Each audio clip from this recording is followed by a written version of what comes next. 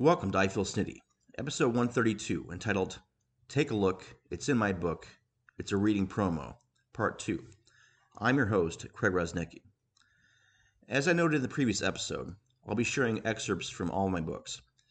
That book in today's episode will be my 2007 work entitled The Serious Scale of Sarcasm, More Balanced Than a Drunken High-Heeled Clown on a Tightrope. This was my second and final book written while I lived in Nebraska. As I was going through a big move to Ohio, I was unable to market this one quite as well as I was able to market my first book. Regardless, I received positive feedback on my shift in direction as I went from poetry to short stories and comedy. Like I noted with Seasons Come, People Grow, I have mixed feelings about this book as well. I was 26 at the time of its writing, and was still regularly discovering more about myself, who I was and what I believed, and evolving as a result. So when I reread some of these works today, I simultaneously cringe and laugh, as I think to myself, gosh, I really thought that 14 years ago. Regardless, no matter how much I've evolved in the past decade and a half, this book was kind of the stepping stone for much of my later work. In it, I began to find my political and satirical voice, and who knows where I'd be today without it. So again, while this would quite possibly be the last book I recommend to prospective readers of mine, it'll always mean something to me. It was also the second and quite possibly last book cover my mother created for me, which makes it one of my personal favorites, as far as covers go anyway. I will now share 5 excerpts from this book. Here we go. This first writing can be found on pages 75 and 76, and is entitled Top 10 Things Guys Don't Want to Hear on a First Date. Top 10 Things Guys Don't Want to Hear on a First Date. Number 10. Don't be freaked out, but I stalked a guy once. It wasn't a big deal or anything, but, well, I guess they put a restraining order against me. This happened 2 weeks ago. Number 9. I have an idea. Let's go to dinner and then go to my parents' place so you can meet them. They're going to love you. Number 8. I've never dated a straight guy before. Number 7. I went to this party last night and saw this guy that was so hot. I mean, you have no idea. It's not like you know or anything, right? Anyway, about this guy. Number 6. You look like a celebrity. I can't think of his name. Oh yeah, Lyle Lovett. Number 5.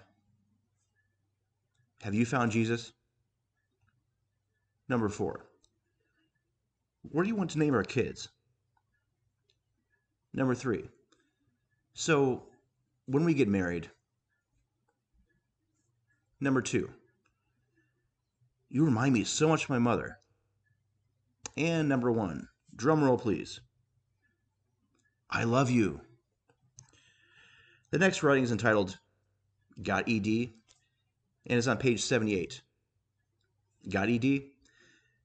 We can't say it, can we, guys? It's not even being abbreviated on commercials because we can't deal with it.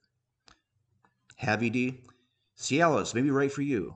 Potential side effects are heartburn, liver cancer, heart attack, suffocation, loss of blood, and death. In extreme cases, fellows may get permanent boners.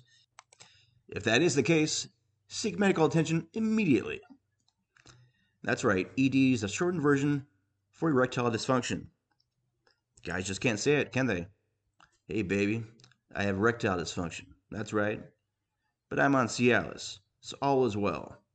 No, it's I had a problem with ED, but thanks to Cialis, things are going great again. My wife is happy, I'm happy, all thanks to Cialis.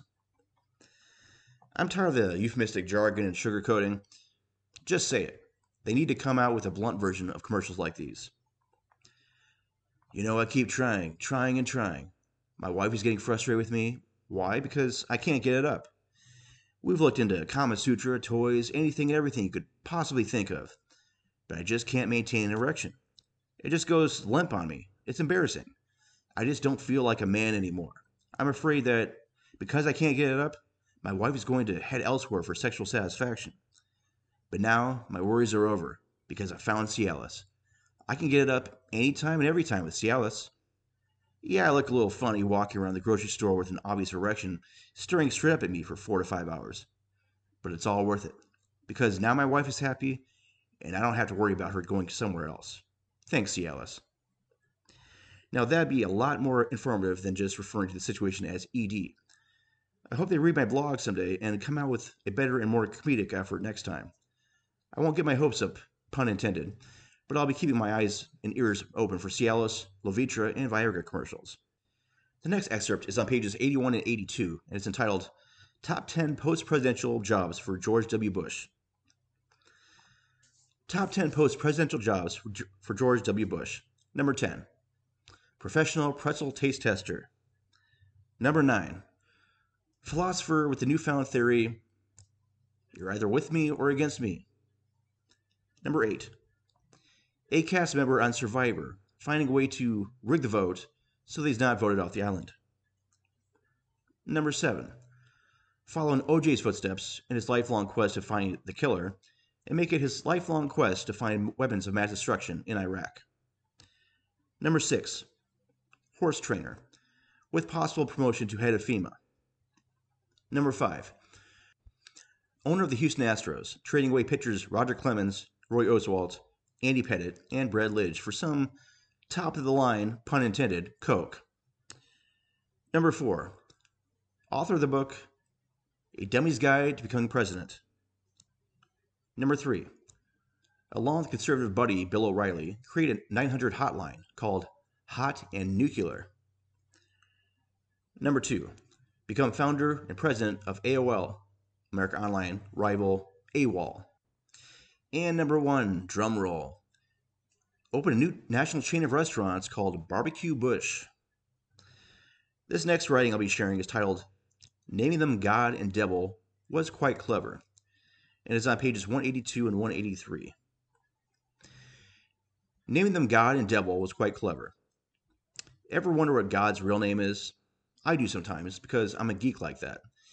It can't just be God, right? And if there is an evil being in what we want to refer to as hell, his or her real name can't just be the devil, right? That'd be like me telling a kid a story about some leader named Marvelos, toppling the evil ruler named Bad. And King Marvelos went to ruler Bad and said to him, "You're bad and you know it.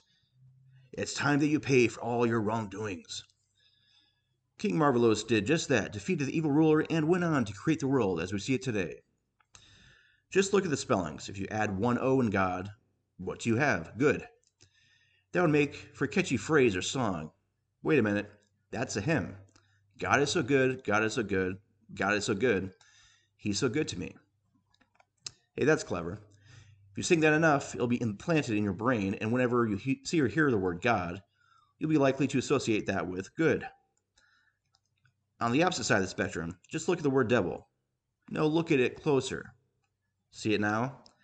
Heck, if you want to fiddle with it more, you have the word evil, and if you reverse it, you have lived. So with the devil, evil lived. Again, just by looking at or hearing the word, you easily start associating that with evil. It's a very clever way to market the material. But what are the real names? Billy Bob and Preston, Julius and Adolf, Lucy and the Wicked Witch, Shaquille and Kobe, Mick and Bubba? I just want to know. It can't just be God and devil. We can call them gods and devils if we so wish, but that doesn't make it their name. Just because we're a certain gender, part of a particular background, or hold a certain job, that doesn't translate to being our name. Hey, mail guy. Hey, newspaper person. What's going on there, dog trainer? How you doing, old lady? How's life, person? No, that just doesn't sound right. I never appreciate being called a name because of an occupation I held, because of my background, gender, or what have you. Perhaps this God and devil feel the same way. Maybe they're ticked off that we don't call them by their real name.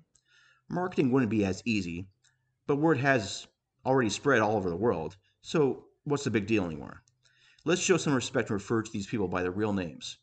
The only question now is, what are their real names?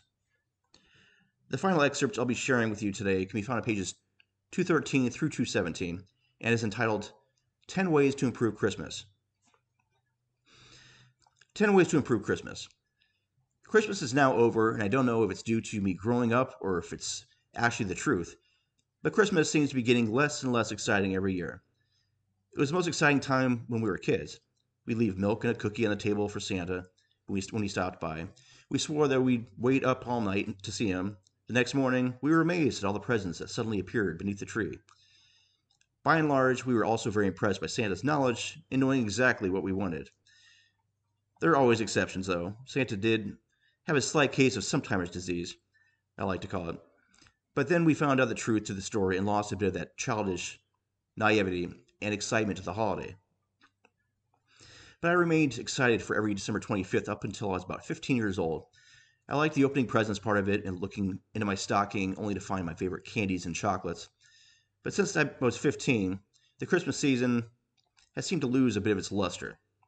It has seemed to be the same thing year in and year out, and I just recently thought, hey, maybe that's why not as many people are putting up lights, not as many people are getting excited for the holiday, and why there's more stress and worry than excitement and joy. So I've thought up 10 ways to hopefully instill that excitement and joy back into the Christmas season.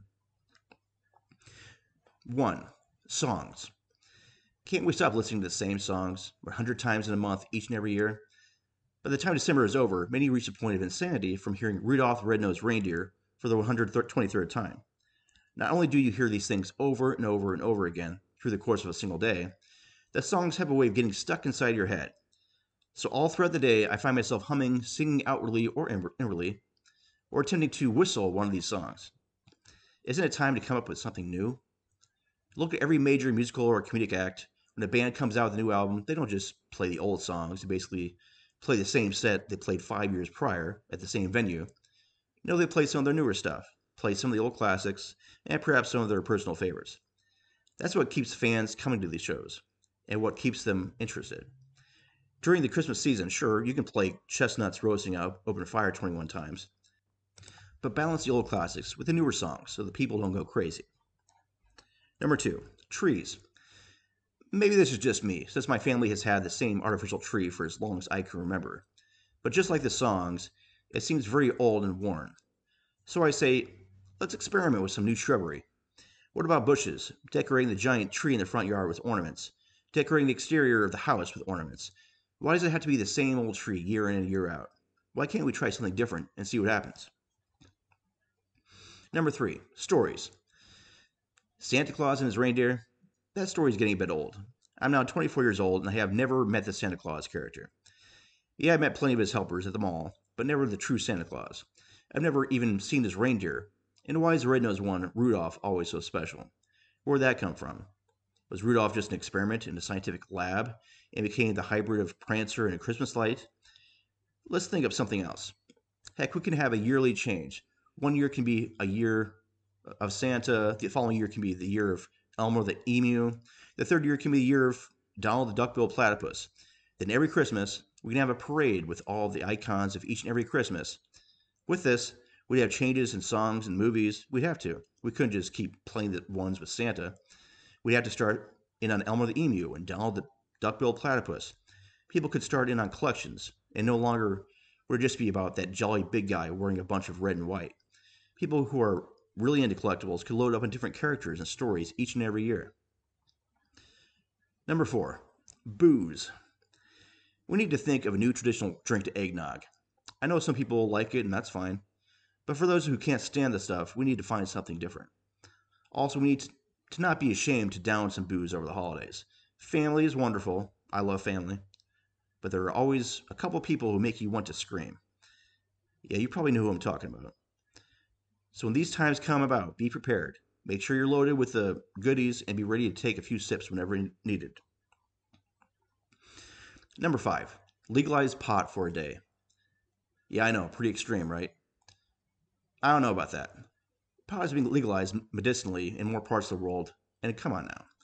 Haven't you ever wondered how silly your grandparents or parents would look after they smoked a little bit of ganja? I've known people who smoked this stuff, and what do they all have in common? Especially right after doing it? They were all silly, relaxed, they laughed at everything, and could eat for 5 hours nonstop if you continually put food in front of their faces. So what better time for it to be legal than on this day? Putting family in a relaxing state of mind, making them more apt to laugh as opposed to create drama, and giving them more reason to eat all that was cooked. No plate would have any food on it, I guarantee that. Number 6, travel resorts, destinations. Just like we could make every year a different story, we could do likewise with where to celebrate that story. We'd have to divide it up in regions so that one area of the country wasn't too crowded. But this could give families a chance to see more of the country, meet new people, and celebrate this holiday in a way that they never had before. People in the western part of the country could celebrate it one year in Phoenix, then San Francisco, Salt Lake City, Las Vegas, Seattle. It gives families more of a reason to travel, and it wouldn't be the same atmosphere every year at your parents' or grandparents' place. It provides something new and exciting for everyone involved. Number 7, bars. In case that legalizing pot for day idea doesn't follow through, we have to make sure all bars are open and all night. We then have to make it a tradition that after dinner, some members of the family take off for the bars. With family gatherings, there comes joy, but there also comes tension and drama. What cures all that? Going to the bar, killing off brain cells with family members and friends through drinking alcoholic beverages and watching sports. The parts of the family who were about to get into an all-out brawl can cool off at different places. One can cool off at home, and the other can cool off at a bar. Or both parties could cool off at separate bars, although that could create a problem if they were both to come back and stay at the same place later on that evening. Dogs are a man's best friend when alone. Bars are a man's best friend when with family. Number 8, year-round shopping. Gotta love it. As time draws nearer and nearer to Christmas Day, you'll start seeing parking lots at the malls and other shopping centers packed so full that you have to park a couple miles over and take a bus to wherever you want to go. Why is this? Well, when do you think the best deals are for Christmas shopping? And when do we find out what the hot gift item is for that year? Near Christmas. So enough of that. Let's let people know the hot items all year round. Let's give them deals for those items. Let's let families relax during the holiday, as opposed to stressing 24/7 about finding a certain gift that everyone else is looking for and not being able to find a parking spot for an hour while driving around in the parking lot. Number 9, new movies. There are some classic Christmas films, just as there are some classic Christmas songs. But let's come up with some newbie classics. The movie A Christmas Story was being shown for 24 consecutive hours from late Christmas Eve through Christmas Day on TBS. Give me a break. 24 hours. So they show the movie 12 times that day. A Wonderful Life is another holiday favorite. One problem is the new Christmas movies have been anything but classics. Just look at the Santa Claus, Christmas with the Cranks, and Surviving Christmas. No, no, and no again. So if anyone has the time and wit, please write a script for a Christmas film. That'll be a new classic. And number 10, TV specials. There was a Jessica Simpson and Nick Lachey joke special a couple years ago. Every special I've seen has been anything but special. Maybe they're awful because it's the same thing being reiterated every single year. New storylines like Elmer the Emu, new songs, new classic films, new exciting traditions. These could all spice up these TV specials and give them more options for the presentation. I do hope everyone had a great holiday season. Got to spend time with family, got to drink a bit to get away from family, got to eat a scrumptious meal, and got wonderful gifts from Elmer the Emu. The book can only be purchased on paperback for the time being. It's available for $22.80 on Lulu and other sites. If you have any questions on the book, don't hesitate to ask. And that's it for today's episode. Until next time, you can check me out on Podbean, Twitter, Amazon, and Blogger. This has been I Feel Snitty with Craig Rosnicki. Take care.